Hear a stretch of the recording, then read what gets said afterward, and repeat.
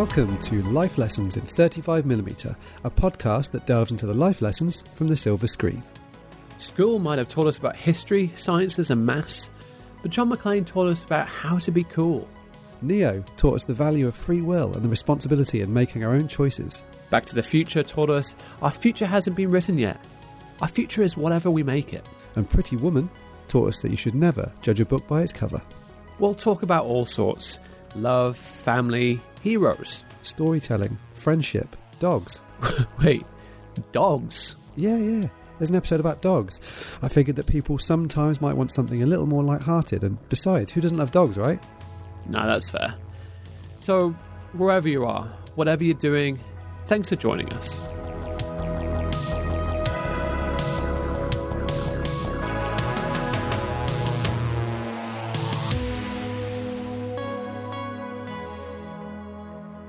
Okay, so we're into episode 2 of our podcast, and this week we are talking about American Beauty. But before we get into it, how are you, Andrew? Oh, fantastic. How are you? A little bit. You know what? It's a bit cold here in New Zealand. What's it like over where you're at? Well, it is supposed to be summer here, and we have had a pretty summer weekend in the UK. Today, a little less so, but it's quite warm. It's weird though, because we live in like a parallel universe. Whenever we speak, it's like morning for me, night for you, or vice versa. Summer for me, winter for you. But it's a bit weird. It takes some getting used to. Yeah, absolutely. When you're sleeping, I'm just messaging you all the time, never getting a response. You're my only friend, Nick. Yeah, same. You knew when you took this job on, it was a 24-hour thing. I should adjust my body clock, shouldn't I? So that we're awake at the same times, sleep at the same times. So, I just need to become nocturnal, basically, don't I? Absolutely. So, we're going to be talking about American Beauty this episode. Bound to be the best episode, because it's my choice, my film. I thought the her podcast, that was amazing. Our first podcast, I thought it was quite good. How did you think it went? It was good, wasn't it? It was interesting. We talked for a lot longer than I thought we would. About really interesting things, and I think we all learned a lot. This is obviously a plug for that episode. If you've not listened to it, listen to it as well. Oh yeah, we did. We learned so much. We learned so much about life, about love, about each other, about each other. Yeah, exactly. So obviously, like you said, this was your choice, and an excellent choice it is, American Beauty. So give us a little intro to your take on the film and a little bit about it and what we're going to be talking about. I'll give you the rundown. Do it. Okay. Do it. So, American Beauty, released in 1999. Directed by Sam Mendes. Written by Alan Ball. Alan Ball of... he did True Blood, but he also did 6 Feet Under. Did you ever watch 6 Feet Under? I did, yeah. That's a great show. I'd kind of forgotten he wrote that. That's a really good show. Yeah, it's really, really good. And I feel like it's in a similar family to this as well. There's, so my advice, if you like American Beauty, get yourself into 6 Feet Under. There's quite a few series of it, and it's HBO, so you know it's good value. Yeah, I'd second that. So runtime 122 minutes. A very, very tight 122. I'll tell you a little fact, Nicholas Long. Go for it. It was meant to be longer than that. Really? How long was it supposed to be? Was it supposed to be a tight 141, or what were we aiming for? Do not mock me, Nicholas Long. You may be in the UK, but I will come and find you. No, it was the plot of the film was slightly different. There was meant to be a scene at the end that would have a trial component to it. Okay. Just a quick overview of the plot. So, American Beauty is a film about the main protagonist is Lester Burnham, played by Kevin Spacey. He lives with his wife Carolyn Burnham and his daughter Jane. And Lester is, so done with life. His marriage is not the best. His job is awful. And this is a story about him basically taking ownership of his life again, thinking about what he wants in life, pursuing it, and then finding out that maybe that's not what he wanted or what he needed. So this film, it was made for 15 million. Nicholas Long. That's not 15 much. million. Yeah. How many films can you say that were made for 15 million? And guess how much it made? I don't know. You're the stat man today. I don't know, 15 million budget. I'll say it made about 275 million at box office. You'll be wrong. You will be wrong, Nicholas Long. I'm not surprised. Go on, put me out of my misery. How much did it make? Made 356.3 million. Oh, I was going to go over 300, and I thought, no, I'll just go under it. Listen, go with your instincts. Be brave. You've got to be brave. Be brave. Got to be in it to win it. Yeah.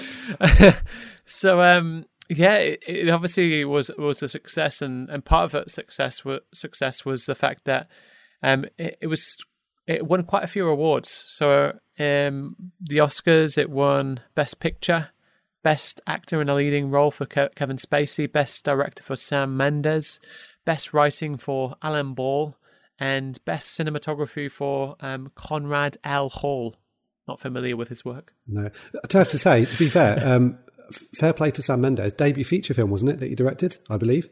I'm pretty sure he was... It was, yeah. Yeah, theatre director before that, but yeah, fair play.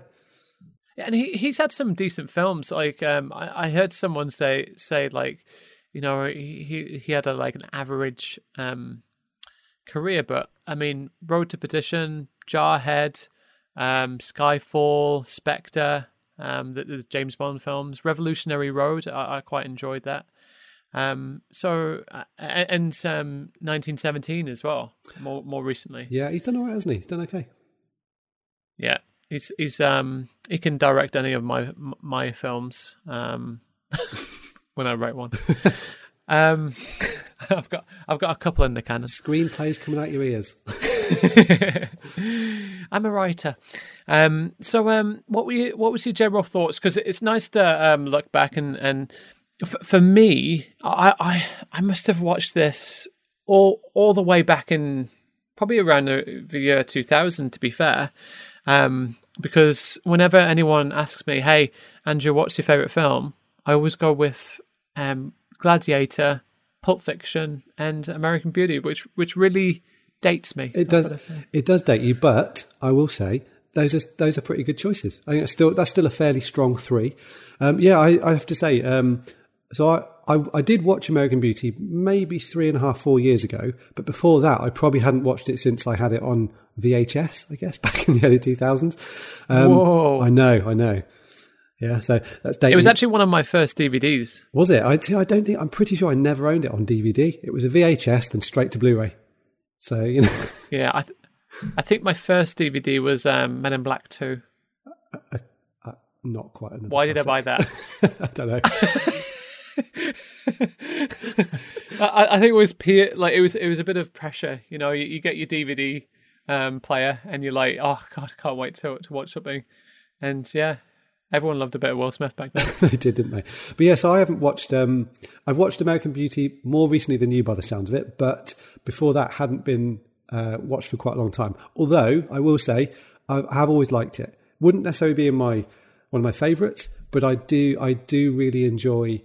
I enjoy the performances. I think it's it makes me laugh. I think it's got a good character arcs, good performances, well written, well directed. So yeah, I do like it quite a lot. I think it's a really, and also really good choice for a discussion today. So, you know, it's interesting that you said, thank you, sir. It's interesting that you said that it makes you laugh because again, when Sam Mendes wrote it, he wrote it with the idea of it being a comedy, a black comedy, and there's definitely satirical humor in there. You know, like even down to the casting. You know, you've got a fully white cast, living in the whitest neighborhood, living the American dream, and yeah, like it's. I still feel like it's got a lot to tell us and a lot to teach us, even 20 years on. Yeah, there's a point you raise about the cast, actually. Yeah, I suppose being an all-white cast is very representative of like middle class suburban America, isn't it? So yeah, maybe they're trying to say something in itself with the casting. But yeah, I think it does. I think there is some really funny moments in there, and I think the comedy lands pretty well, and it's quite subtle. It's not. I don't think it's supposed to be like a laugh out loud film, but there's definitely some moments that strike a chord and make me laugh. So yeah, it's. I think that's a compliment to the writing, though. I think it is a well written film, and I think. Did you say Alan Ball won? Did he win Best Screenplay, or was he nominated or something for it? I can't remember. Yeah, he won Best Writing Screenplay. Well, there you go. Good man. Well done, Alan Ball. Good man. But yeah, I suppose also it's worth saying when we're thinking about the cast, obviously Kevin Spacey in the lead role, we probably should just say a couple of things. First off, obviously, he's been in the news more recently for issues with his behaviour towards younger people. And I think at this point, we'll just say we'll acknowledge that and put it to one side, because while we can't ignore it, I don't think we're the best people to kind of talk about it and bring that into the discussion. So maybe we'll just park that for now and we'll just talk about just the film. It makes sense? 100%. And to be fair, this is not a political podcast. It's not current events. It is a film podcast, and we try to do our best by analyzing these films. But it's we're not qualified to be talking about anything like that. No, I think so. Let's just well said. Let's just see it as a film as it was, and just get into it, and it's a little bit frustrating because I think it's a really good film, and obviously, as I say, his behavior and what's been going on in the news, I feel like it could put a lot of people off of watching it, but I think it's not one to be missed.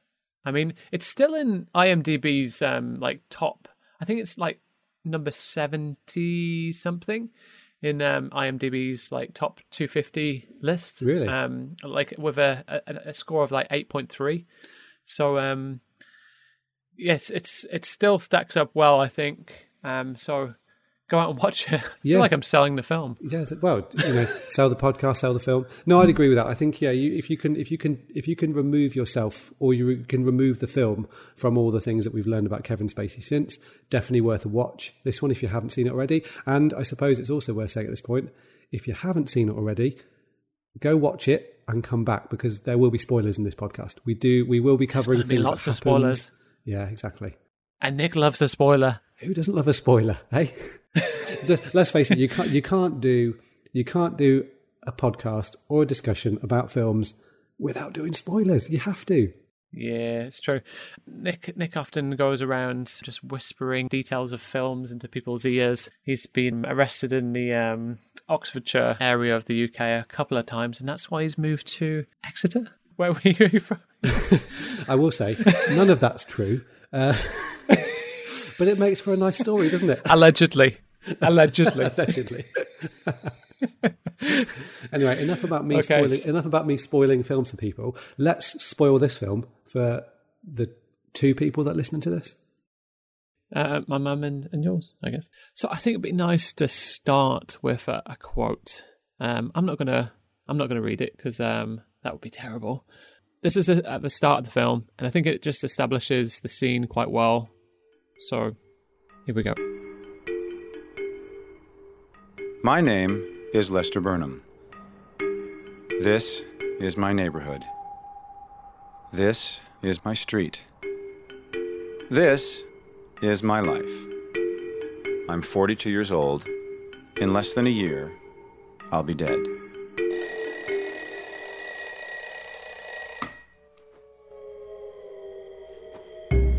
Of course, I don't know that yet.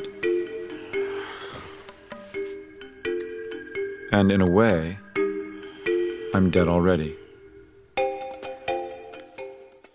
So it establishes the scene quite well there. We're living in suburbia America in the 90s.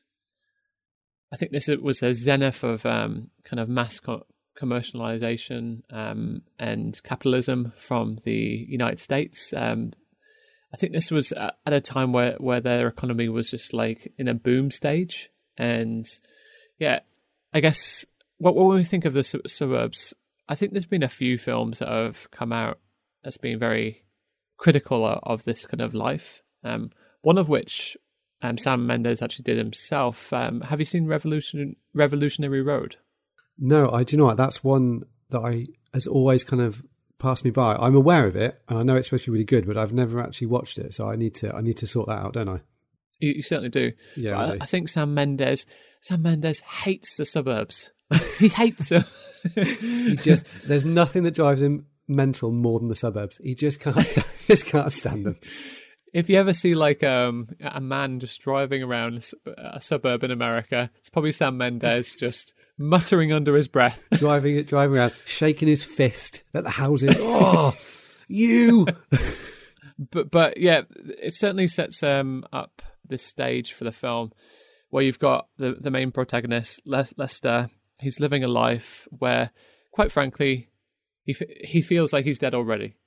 And he's going through probably that midlife crisis that a lot of people go through, where they follow all the steps to the American dream, or certainly the American dream that has been sold to them, and I guess partly to us as well, even as British folk, which is, get a job, find a girl, settle down, buy the house, and have a child. He's achieved all of these milestones, and yet he's empty inside. Yeah, it's kind of interesting, isn't it? Because obviously, a lot of like films about, I suppose, just about kind of general life. Often the people in them, or the characters that we follow, are kind of striving to achieve these different milestones you talk about. They're either looking for love, or it's a pursuit of some sort of career dream or something like that. But yeah, it's kind of interesting that we meet him at the point where he's already achieved all of those things. Like you said, he's almost like ticked every box that society sets up as having the American dream, if you like, in inverted commas. And he's kind of ticked all the boxes, and we meet him at the point where he's done all of those things, and he's almost cycled back round to being unsatisfied and empty. So it's kind of an unusual but interesting place to start with a character. It is, but I will tell you this, Nicholas Long. It was a film at the time when I watched it in 1999, which I really connected with for a different reason. I believe the film to be about non-conformity, about living life on your own terms, personal sovereignty, and becoming free from the man, as it were. Yeah. So a younger me was like saw Lester Burnham as a bit of a hero. I mean, if you think about the film, so he gets to a point where he meets Ricky Fitz. Ricky Fitz takes him out to a car park, smokes a joint with him, and teaches him probably his first lesson, which is not to give a fuck about what other people think, or take control of your life, when he himself basically tells his boss, because he's, I think, working at a dinner for a corporate event, he tells him, "I don't need your job, stuff it." And yeah. Lester gets behind this, and he gets a bit excited. Next day, rocks into to work and quits his job. He blackmails the company for severance pay. He then goes on a bit of a journey. He reasserts himself as having power within the family dynamic. Sets to work about reestablishes his values of when he was a young man, and goes after a girl who he thinks is the most beautiful in the world. So that's my view of it when I was a 20-year-old man. From rewatching this, I do see it a little bit differently, and I do read Lester a little bit differently as well. For me, it's more of the anti-hero that he is. So you could look at it from all those positive things of what he does, and he does those things. It's great and everything. But equally, he chose to marry his wife, Carolyn. At this point, Carolyn's a bit much. we could probably all say that. She's got her own problems and everything. But he's the one who chose to marry her. He's the one who's not connecting with her and being facetious around her and not trying. He's not the best father. No, I think we can all agree on that, can't we? Absolutely. I mean, he doesn't listen to Jane. It's actually all about him. He's a very selfish person. He recklessly abandons his job because I mean, as a 20-year-old, I was kind of a little bit more left leaning, as you probably are at that stage of your life because you haven't got anything. But when I think about it, he recklessly abandons his job with only 1 year's severance pay. How long is that going to last? Especially if he's going to go and buy his fancy sports car he's always wanted, right? Exactly. He rocks out. He's burning through that severance pay in no time. He is burning through it. So I think he gets like 60 grand worth of severance pay. He started smoking weed, but it's not in a very economical way, I've got to say. So I did a bit of research. I went deep on this. Of course you did. A bit deeper. Well, I thought to myself, I'm not a smoker of the wacky backy, Mary Jane, the I don't know what you call it. I think you've just made it fairly obvious with the way you described it there that you're not. And you'll notice I didn't chip in to correct you because I don't really understand it either. So as you don't know anything about it, I'll give you a little bit of information. So, he buys from Ricky some weed for about $2,000. He says $2,000, and he goes, "Oh, that's a lot more expensive than when I was a boy." Well, I would suggest that's a lot more expensive than now. So I did some research. First of all, what I wanted to do was to convert what $2,000 is worth in today's money, because that's important to get an idea of how much he spent on this weed. So it would be $3,178. So that's what we've got in our kitty to buy some weed. Second of all, how much is an ounce? How much is that going to last us? 1 ounce, depending on how much you smoke. I mean, he seemed like he was burning through it. He smoked quite a lot, didn't he? Like a daily thing. He did. It seemed like have a little workout, Absolutely. smoke some weed. Yeah. Well, he's got nothing else to do. He's just making smoothies and smoking weed, pretty much. Don't forget, he's sitting in the living room playing with a remote control car as well. So, true. Busy days. Busy days. He's keeping himself active. He's keeping his mind working. So, I live in Queenstown in New Zealand, which is notorious for being quite how to say this. People like the weed. They like the weed in Queenstown, and over lockdown, obviously, people were in enforced kind of situations, and they were getting paid money from the government. People were saying like they were just going to like smoking weed like from morning to evening. So he's probably going to be quite similar to that, I think. So anyway, he's a heavy consumer of weed. Let's just presume. But even if he wasn't, apparently 1 ounce is about a month's worth of weed. Okay, so it's $3,178. He's going to be spending on weed per month. I looked into it. A high grade ounce would be about 326 in the States on average, depending on which state you're at.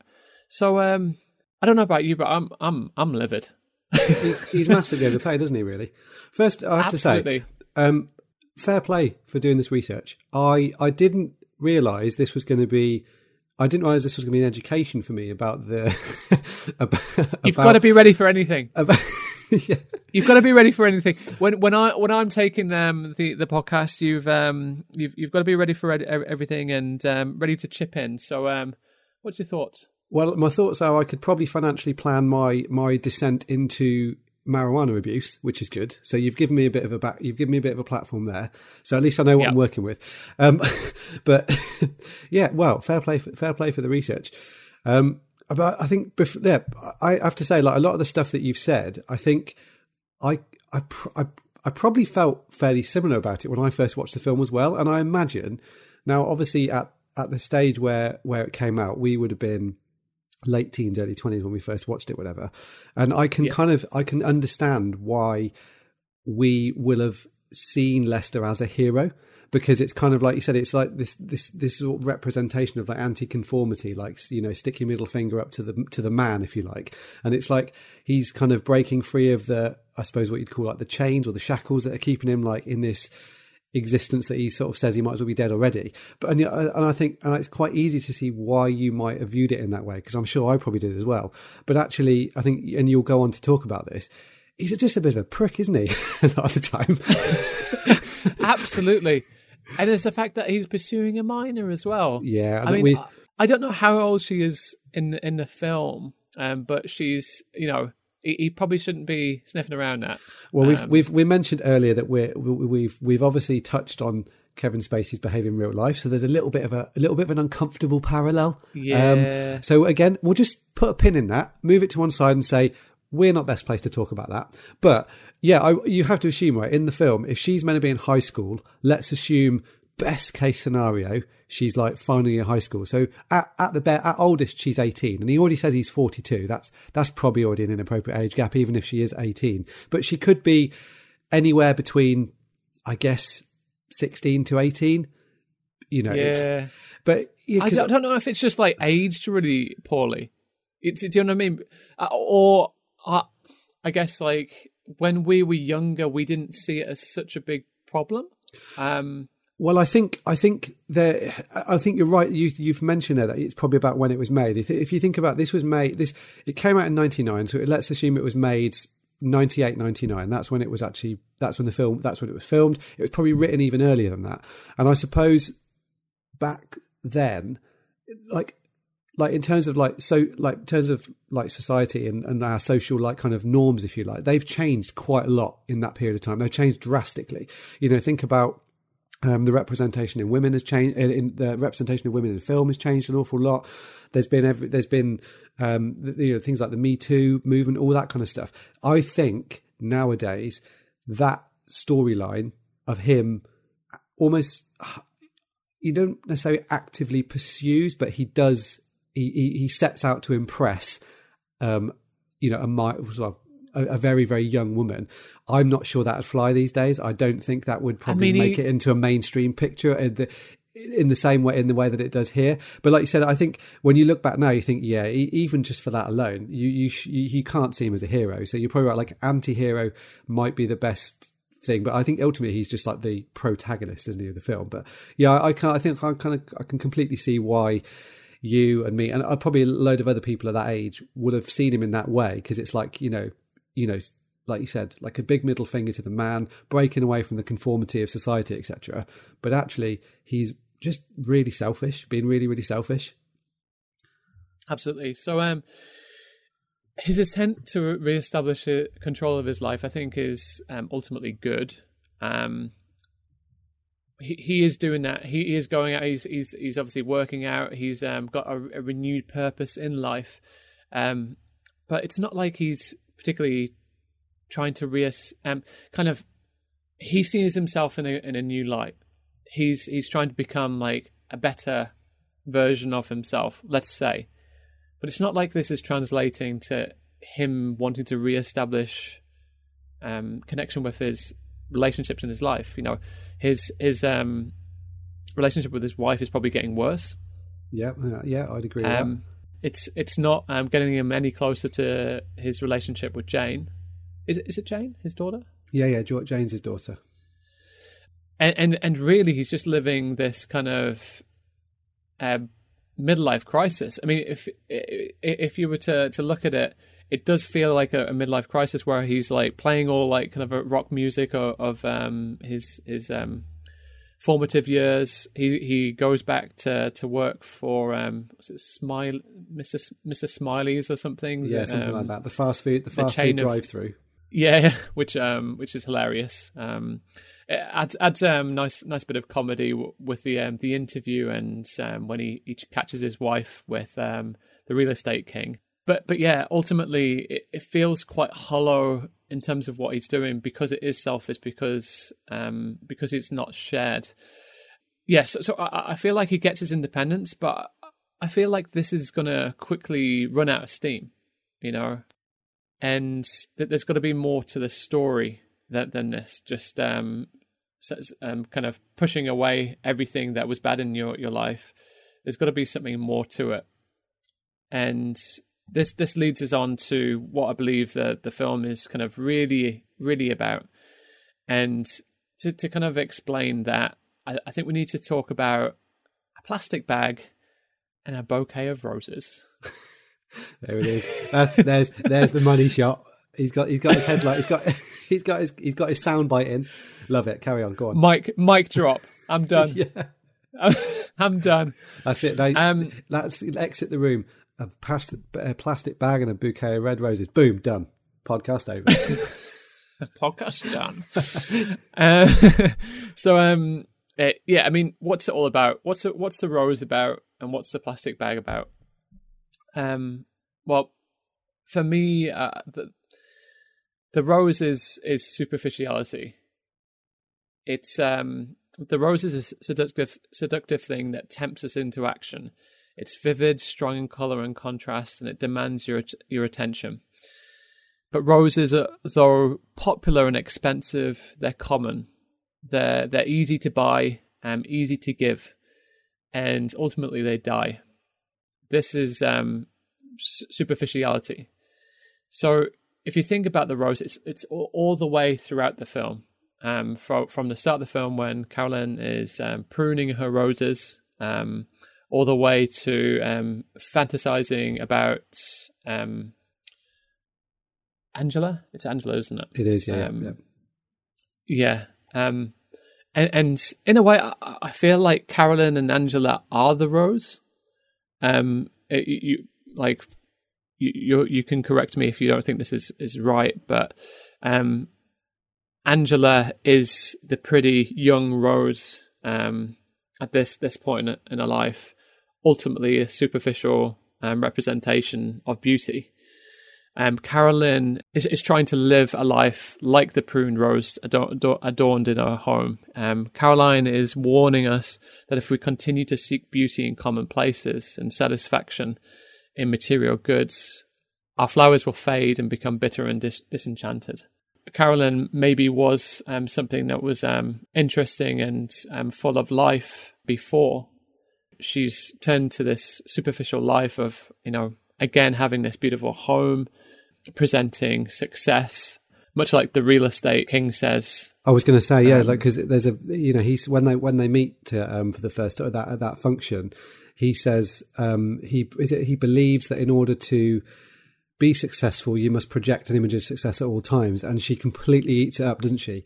So yeah, she loves it exactly. So she is. If you're saying that Angela is the kind of rose in its present form, she's the superficial representation of beauty. That's what Carolyn is striving to be. She wants to be the rose because the rose is that image of like perfection, if you like, and she wants to project that. So she's kind of like searching for this. She's searching for this kind of this success that she can then present upon herself. So yeah, she's kind of but yeah, it's all about, like I said, it's all about presenting the idea or the image of success, whether that in whatever form that may take. It's interesting in a way. I feel like Lester and Carolyn, in some way, they have those things in common. It's kind of like Carolyn, maybe she was this kind of young, virile, interesting girl when she was younger. As she gets older, maybe her looks fade and she gets pulled into this world of believing that, success in life is what she is, the image that she is projecting. And she's just on this like kind of treadmill doing that. But Lester is kind of after the wrong things as well. Afterwards, neither of them are interested in relationships and kind of reestablishing the kind of family bonds that at some stage you want to believe that they had. So ultimately, I think there's this really interesting dynamic between appearances. So what we're shown and or what we show to other people, and then the true self and what's inside. So I think all of the characters kind of feed into this, and they communicate this as a theme. So if you think about appearances, you've got Lester Burnham, who hates appearances. He's really cynical when it comes to this, and he's probably seeking his true self. You've got Carolyn Burnham, who worships appearances, but she's losing her true self. Jane, again, hates appearances. She's finding her true self through her relationship with Ricky. You've got Angela Hayes, who is all appearance, but doesn't know her true self. And then you've got Colonel Fitz, who hides behind this facade, this appearance of a colonel in the army. And he's also hiding his true self. So you've got these two dynamics between who you really are and who you want other people to see you as. Yeah, and I think what's really interesting is that, like I said, almost the thing that kicks off Lester's journey, if you like, into his kind of midlife crisis or his journey of discovery, whatever you want to call it, is when he meets Ricky, who actually, of all of them, is kind of the only person within that kind of core group of characters who presents himself to be who he knows he actually is. So there's no he doesn't put on an appearance to be something he's not. He knows who he is and what his identity is, and that's who he presents. So you've got this really interesting kind of mix of characters who, like you said, there's this kind of like dichotomy of who they present themselves to be and who they actually are. And then the one thing that kicks off this whole cycle of, chaos and everything that ends up happening is when one of those meets this young kid who actually knows who he is and presents himself to be just that. So I think it's a really interesting kind of dynamic that all these characters go through, and they're all like swirling around this one young guy who kind of is already there. And what's interesting is Ricky is the weird one. Yeah, exactly. Out of everyone, he's the strange one. Yeah, he's the one they look at and go, what that Angela earlier when she's talking to Jane about him mentions the fact that he was in a mental institution, and makes jokes about him being a murderer and blah blah blah, and his dad thinks he's kind of an oddball, and yeah, it's funny how he's kind of the one person who's the truest representation of himself, but everyone thinks he's a freak. I think Angela even calls him a freak, and Jane's response, and at that point I think she gets it. I think she's starting to understand. What's really interesting is this naked scene between Jane and Ricky. So he turns the camera on her, and she feels uncomfortable in the gaze of the camera and feels naked. When she turns it back on him, he feels comfortable, and that's just like a representation of him feeling comfortable within himself. She starts to understand this, that she's been taught what appearances are. She's been taught to look good. She's, even her mother says, like, "Oh, Jane, are you trying to look unattractive today?" Her best friend says there's nothing worse than looking ordinary or something like that. But towards the end, she starts to really understand her inner self, and I think she says something like, "A freak. Well, if he is, then so am I, and we'll always be freaks and never like other people."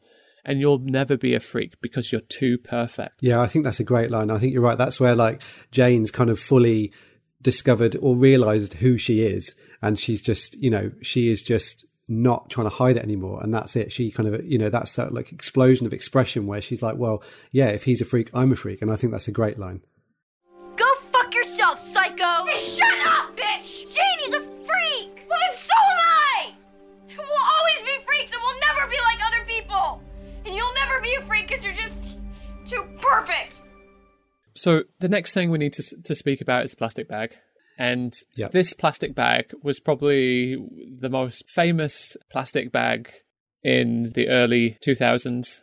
I'd go so far as to say not just the most famous plastic bag, just the most famous bag, right? Just a quick thought. Other bags that had the same notoriety. Santa sack. Santa's sack's been around for a long time. This plastic bag burst onto the scene in 99 and just took the bag world by storm.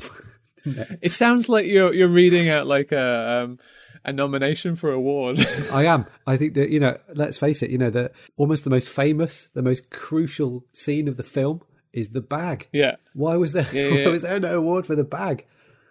But like, I joke about it in a way, but you know how like sometimes in films, like objects can kind of be characters within themselves. Yeah. It is so important and integral to this film, and if you don't quite understand it, you don't maybe get the point of the film. So I just have to say as well, before you say it, I don't know if you remember this, but just a little side note. The bag is obviously so influential and famous that, do you remember when we were in New York with Uni, and you had your camera with you, your video camera, and we were like we were filming stuff. We were making like a little kind of video journal, and then all of a sudden you saw a plastic bag swirling around the wind up the side of a building. you just filmed it. So it was one of those moments where it just felt like it was a minute away from snowing, and there was. To be fair, it was February. It was very cold, but I bet you, had you not seen American Beauty, you wouldn't have given that bag a second look. Oh, come on. I've always been into flying bags. You know me, Nicholas. Anyway, sorry for distracting you. I just thought I'd remind you of that, because that just popped into my head of you filming this bag swirling up the side of a skyscraper in New York. It was quite, beautiful moment. Anyway, sorry, as you were. But yes, Sam Mendes was actually interviewed about it, and he had this to say about it. He said, "There's a Buddhist notion about the miraculous in the mundane. And I think we certainly live in a culture that encourages us not to look for that. I do like, though, that Ricky says, video is a poor excuse, but it helps me remember, because it's not the video he's focused on. It's the experience itself. He's very connected with the world around him." So I think this is really important. He does video everything, right? Yeah, and that's the thing, isn't it? Because he's like, there's the scene earlier when he's filming the dead bird, and he films Jane a lot and stuff. So yeah, it's like kind of, and when you see in his bedroom, obviously his walls are lined with like videotapes and stuff he's recorded. That guy's been busy. He has been busy. But I feel like this actually has a quite a nice parallel to modern day life, because obviously we go around nowadays with a camcorder in our pocket. And we film things with the idea of showing. And this is what this film is all about, isn't it? It's about appearances and kind of placing appearances and what we show above real, authentic moments. So if the plastic bag, it represents an authentic moment, that happened in his life where he felt connected with the world. With this Buddhist notion of amazing things within the ordinary, then what we do on a daily basis with Instagram, with Snapchat, with all of these kind of devices and applications, we show what other people want to see, as opposed to what's genuine and real in our lives. Yeah, well, it's. I think that's. I can't think where it comes from now. It's. I actually. There's a. It reminds me of when I went to. City and Colour, the musician Dallas Green. I went to see him. I've seen him a few times actually, and I think every single time I've seen him, he kind of does this thing where he says, for one song, he just picks a song during his set, and he says, for one song, I'm just going to ask everyone in the audience, please put your phones away and just don't record anything for this one song. He said, because we spend so much time trying to record every moment that we forget to experience it. So, that when you said that there about, you're absolutely right. There's so much focus on showing and presenting this idea of what we're doing, but because, like I said, everyone is filming and photographing everything nowadays, that actually sometimes you should just not worry about recording it and showing everyone else. It's about living the experience. And I think, when I when Dallas Green did that in his live performance, and I think for the most part the audience respected it, and they all turned their phones off and stuff. And particularly because some people will go to a gig and they'll just video the entire thing from start to finish, and you think you've not even watched the musician or listened to the music, you've just focused on your camera. But I think that it kind of did made me think of that, and you think, oh yeah, how many times do we go and we see something, but actually we don't see it. We see it through our camera phone or something, because you're looking at the screen, the photo you want to take, rather than just taking it in yourself. I think you're right. The fact that when in that scene in the film where Ricky is showing Jane the video, and as he's talking about it, he kind of gradually gets more and more kind of emotional, and you can see he's got tears in his eyes, and he kind of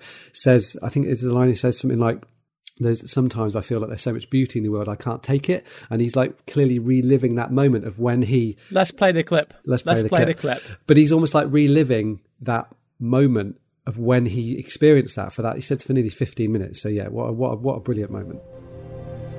Video's a poor excuse, I know. But it helps me remember.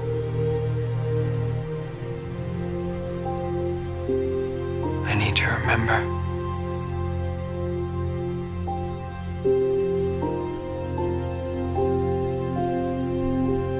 Sometimes there's so much beauty in the world. I feel like I can't take it. And my heart is just going to cave in.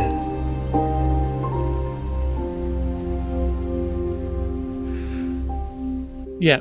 And I think we all have these moments in our lives, and we value them less, unfortunately, than the selfie, than the image, than having a big butt or like abs or these superficial things in life. But I mean, I remember when I was in Bali, I was out early in the morning because that's when I would go out and do some photography. And so it was maybe like 6 a.m. Not a lot of people were around. And there was this one woman in the street. I turned right on a junction, and she was just there in front of me. And we locked eyes, and she smiled. And I remember like feeling like incredibly emotional about that. And I don't know why that was, but that was special. It was real, and it's something that I will remember. I will always remember that. When I think about the superficial things that I have done or the superficial things that I have shown, I don't remember these things because they weren't for me. They were for other people. Yeah, I think you've said there, it's for other people. And I think that is probably a bit of a progression from what I think the film is about, which we'll come to on a bit later. But yeah, I think there's a real relevance message. There's a relevant message in there for today as well, because like Sam Mendes was talking about the fact that the video is a poor like representation of it because it's about the experience itself. But I think that's very relevant, almost more relevant today than it's ever been, because because a lot of people, like, it is all about presenting this idea of the perfect life that you have. Everyone wants to. No one. Let's say you want to take a photo of somewhere you've been or something you've done. No one takes one photo. They have to take several to get the right photo, because you have to look right in it. It has to be, you have to be happy with how you look in the photo. And it's actually not really about the experience of being and experiencing whatever it is you're doing. It's about getting the right photo of it so you can show other people, right? And I think what Sam Mendes says about that scene, I think that's was more relevant today than it's ever been, because everything is switched on now. Everything is broadcast, isn't it? So I think it's a really good scene, and obviously it's got a very clear message, and I think that's still very relevant today, even though there's some things that are very, they've moved on a lot from the times that the film was made in. So I feel like we should talk about Lester, because he's our main protagonist. So Lester, there's 3 stages of the film in terms of Lester. So Lester, when he's asleep, he's in the prison. You can see that when he's at his job, it frames it quite nicely. He's got like the numbers on his screen, and they're forming like a prison bars. Even that first sequence in his house when he's like kind of looking outwards into this like superficial life where his wife is pruning the roses and talking to the neighbors and having kind of superficial conversations. He's kind of like separate to all of this, to the world. Then you've got Lester kind of pursuing life through desire, really, where he quits his job and starts working out and again lives this quite ascetic quality life. And then the third section, which is probably the most interesting, and in terms of the movie, it's incredible. The last third of the movie is amazing. If you think like the film is kind of taking you up slowly, that's when it starts dropping you down, like almost like a roller coaster, and you're just in it for the ride and for the last third. The cinematography is great in this film, but I think the music really kind of just pulls you along into this last third. I thought it was fantastic. Yeah, I think the score, because also it's a really iconic score, isn't it? Even when they use these kind of like slightly unusual sounds and these kind of quite not uncomfortable but kind of weird sort of like, it's like a weird, that for example the scene when he's dreaming and he walks into the bathroom and Angela's in the bathroom and there's that like kind of weird like plinky plonky kind of slightly, it sounds almost like off key sort of thing. But yeah, I think the score is fantastic. I think it's so iconic and it does a great job, and it kind of you really get it. You really go on a journey with the music through the film as it progresses. And I agree. I think the music all the way through is great, but in the final third, when it kind of all comes together, it really starts to kind of like lift it. It really does, and I think that's where we get a real cathartic ending. Before we're kind of like following this guy who's obviously like living his kind of his best life in quotation marks, but there's a judgment on him because of the way he's doing it and what he's actually pursuing. He's still very like cynical, very childish at times, but it's that last third when you could probably argue he becomes awakened, and he gets to the point where he realizes that Angela is not something to be had. He almost kind of cherishes her. There's a real kind of care for her. When he realizes that she wasn't what he expected her to be, he almost wants to look after her, and he kind of like swaddles her in a towel. He begins to have real self-respect, which is nice to see, and probably starts to see himself. And there's a moment where I think Angela asks him, "How are you doing?" And he says, "Wow, it's been a while since someone has actually asked me that." And maybe it was something that he'd never really asked himself as well. I think he says, "Yeah, I'm feeling I'm doing really good." Yeah, he says, "I'm great." He just gets it. Yeah, I'm great.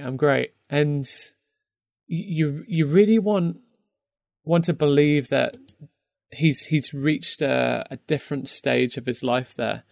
So there's this idea in the Buddhist religion of satori, which is literally to kind of it's actually a Japanese term.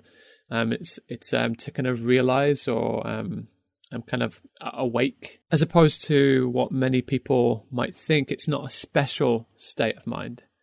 So it's not something that you kind of like reach nirvana. You're like a special kind of person to reach this. It's not that at all. It's, if anything, it's simply a return to the original natural condition of the human mind. So if you think about us without smart devices, us without TV sets, a real kind of peered back version of like who we are as humans, where we actually feel things and see things. And I guess that's reflected in the plastic bag. You could walk past that plastic bag. I'm sure many people would. But if you're in that state of awakening, then then you're connected with the world. So yeah, I believe he kind of gets to that point, and I really want to finish with what he says right at the end, and it's a bit of a long quote, but we'll play it now. I think it really just ties everything up really nicely. I guess I could be pretty pissed off about what happened to me, but it's hard to stay mad when there's so much beauty in the world. Sometimes I feel like I'm seeing it all at once, and it's too much. My heart fills up like a balloon that's about to burst. And then I remember to relax and stop trying to hold on to it. And then it flows through me like rain, and I can't feel anything but gratitude for every single moment of my stupid little life. You have no idea what I'm talking about, I'm sure. But don't worry. You will someday. What a quote. What a bit of writing. It is great. And I actually think, well, obviously the whole starting point for this discussion was American Beauty shows us, or reminds us, not shows us, reminds us that there is beauty in the everyday, in the commonplace. And I think what a great way of summing it up. And I think, you know, that the way that finishes is, like you said, he goes through this journey of thinking he wants something different to what he's got, kind of going after it, and then actually he comes full circle and comes back to the point where he realizes who he is, what's important. And I think there's just before that kind of quote starts, there's that great little moment where he after he's had the opportunity to have Angela, if you like, and he kind of has that moment, and all has this moment of realization, and he's put the blanket around her. They've had a little conversation, and then he picks up that photo of him and Carolyn and Janie, and he just goes, man, oh man, and he's got this amazing smile, and he just looks so truly like happy and almost overcome with joy. And it's like at that moment he's realized that photo of just his family, that is the real like beauty that you like, that he's been searching for. And like you said earlier, he chooses to not try and like repair those relationships. He chooses to go for something different, which is, again, I'll come on to in a second, what I think the film is about, like in terms of the story. But yeah, it ends in a really great place, and that's a really nice little kind of quote or little mini monologue to finish with. I think it sums it all up perfectly. And that moment, I guess, is like his death face. Yeah. Ricky loves that. Because Ricky ends up, I think, on the kind of looking from the kitchen table's perspective, just like it's just another plastic bag for him. He's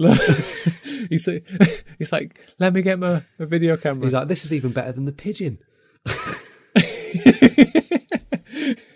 He loves death.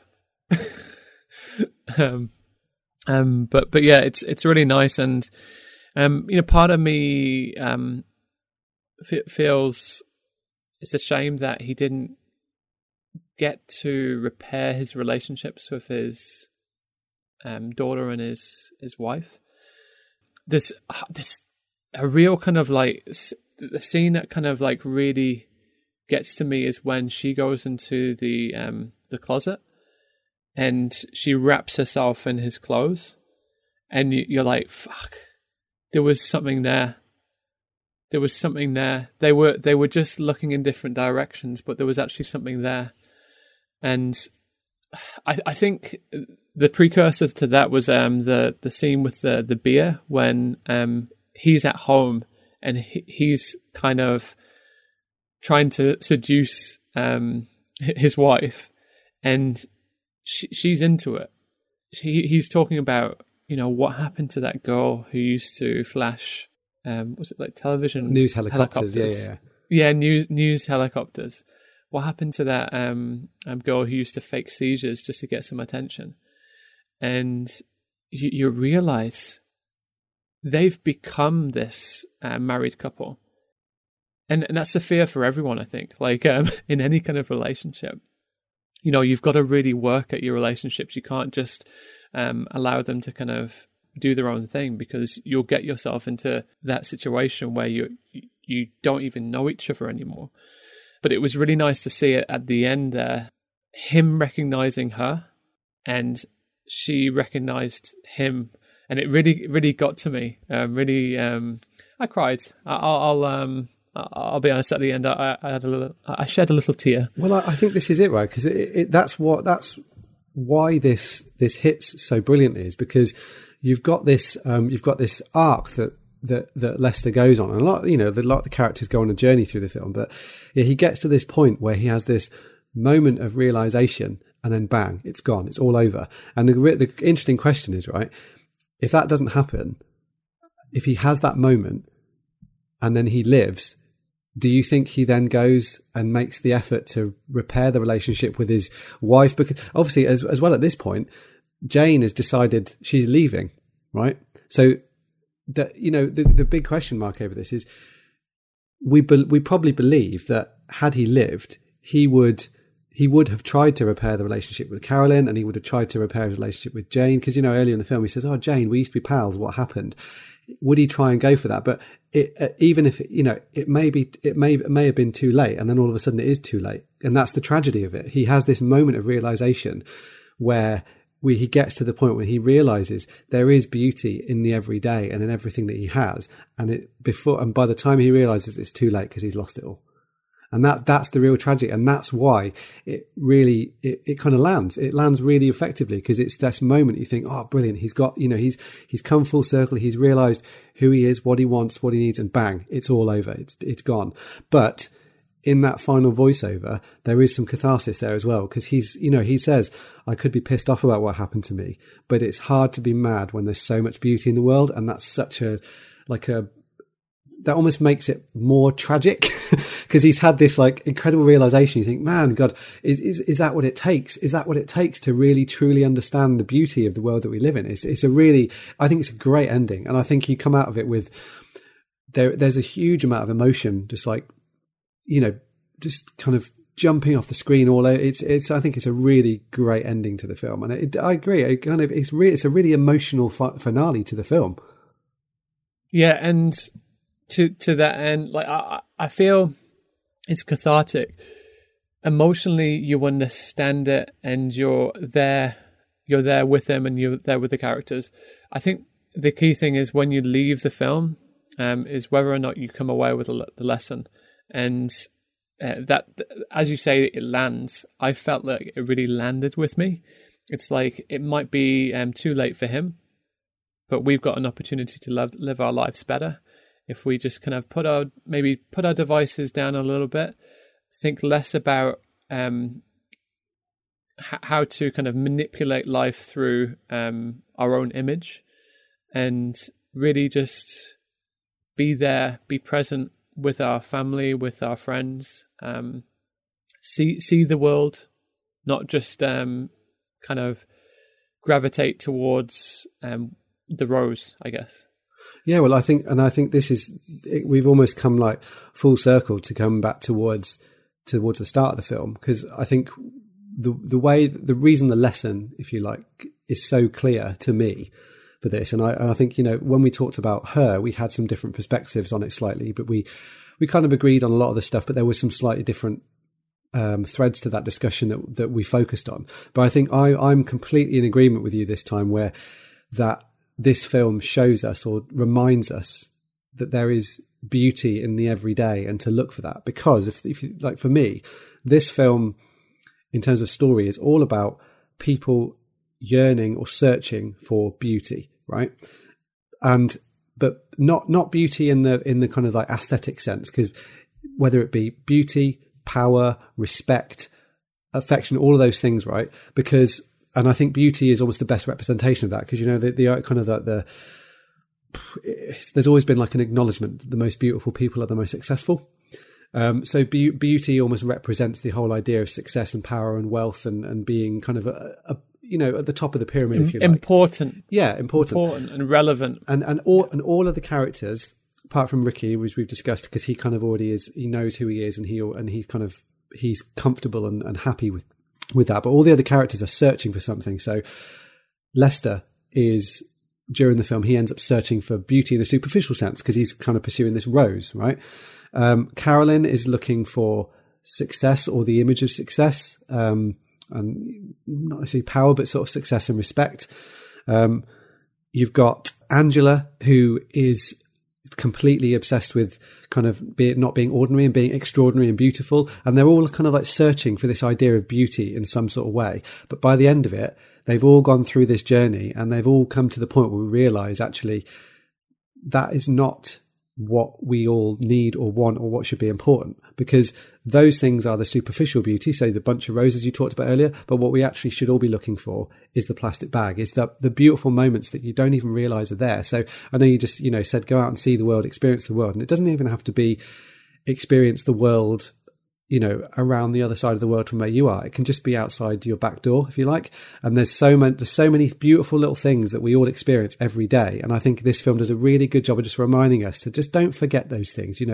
Make sure you pay attention to the small stuff, to the little stuff that you think might mean nothing. But actually, if you just take a moment, it will mean something to you.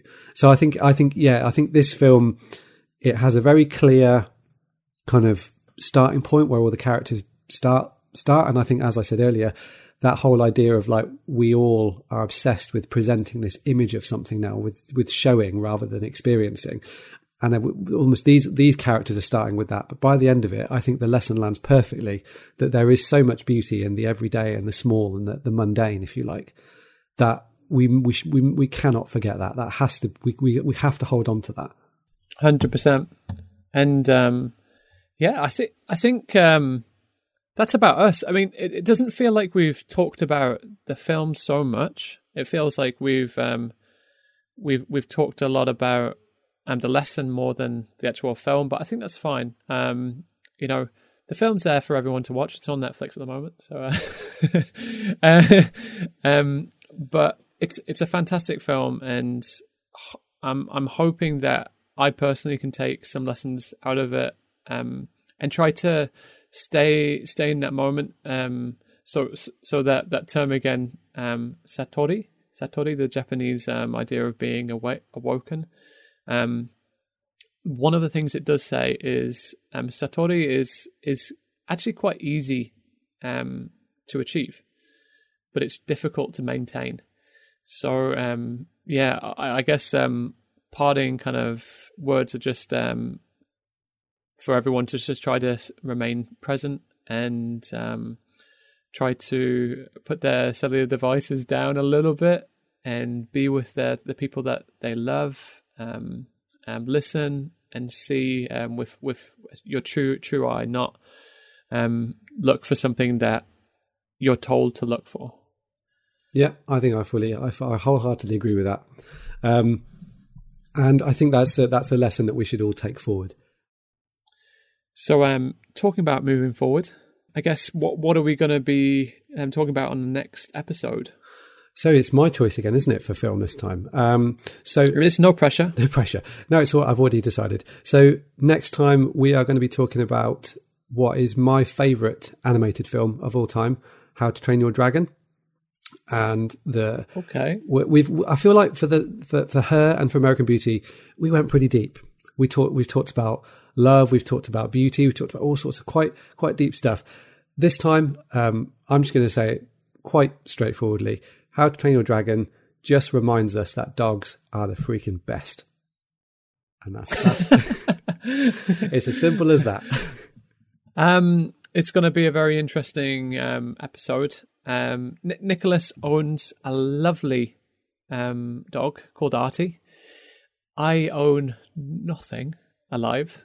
But what I will say as well is he's not just a lovely dog, he is the best dog in the world. And I think you can support that because you never used to like dogs. You're not a dog person, but you love him. He's converted you, hasn't he? He has fully converted you. Like when people say, who's your best friend? I say, Artie first, Nick a close second. I'm okay with that. Honestly, I'm okay with that. It's great when I go around to Nick's house because it's just me, Artie, and Nick just hanging out, bros on the sofa. Lovely time. Well, so that's what we're going to be talking about next time. It's a wonderful film, and yeah, I'm looking forward to talking about it. So yeah, I guess thanks for listening, and we will see you next time. Awesome. Bye-bye. See you guys. Bye-bye. And one last thing, if you could subscribe to the podcast and give us a 5-star review, that'd be great.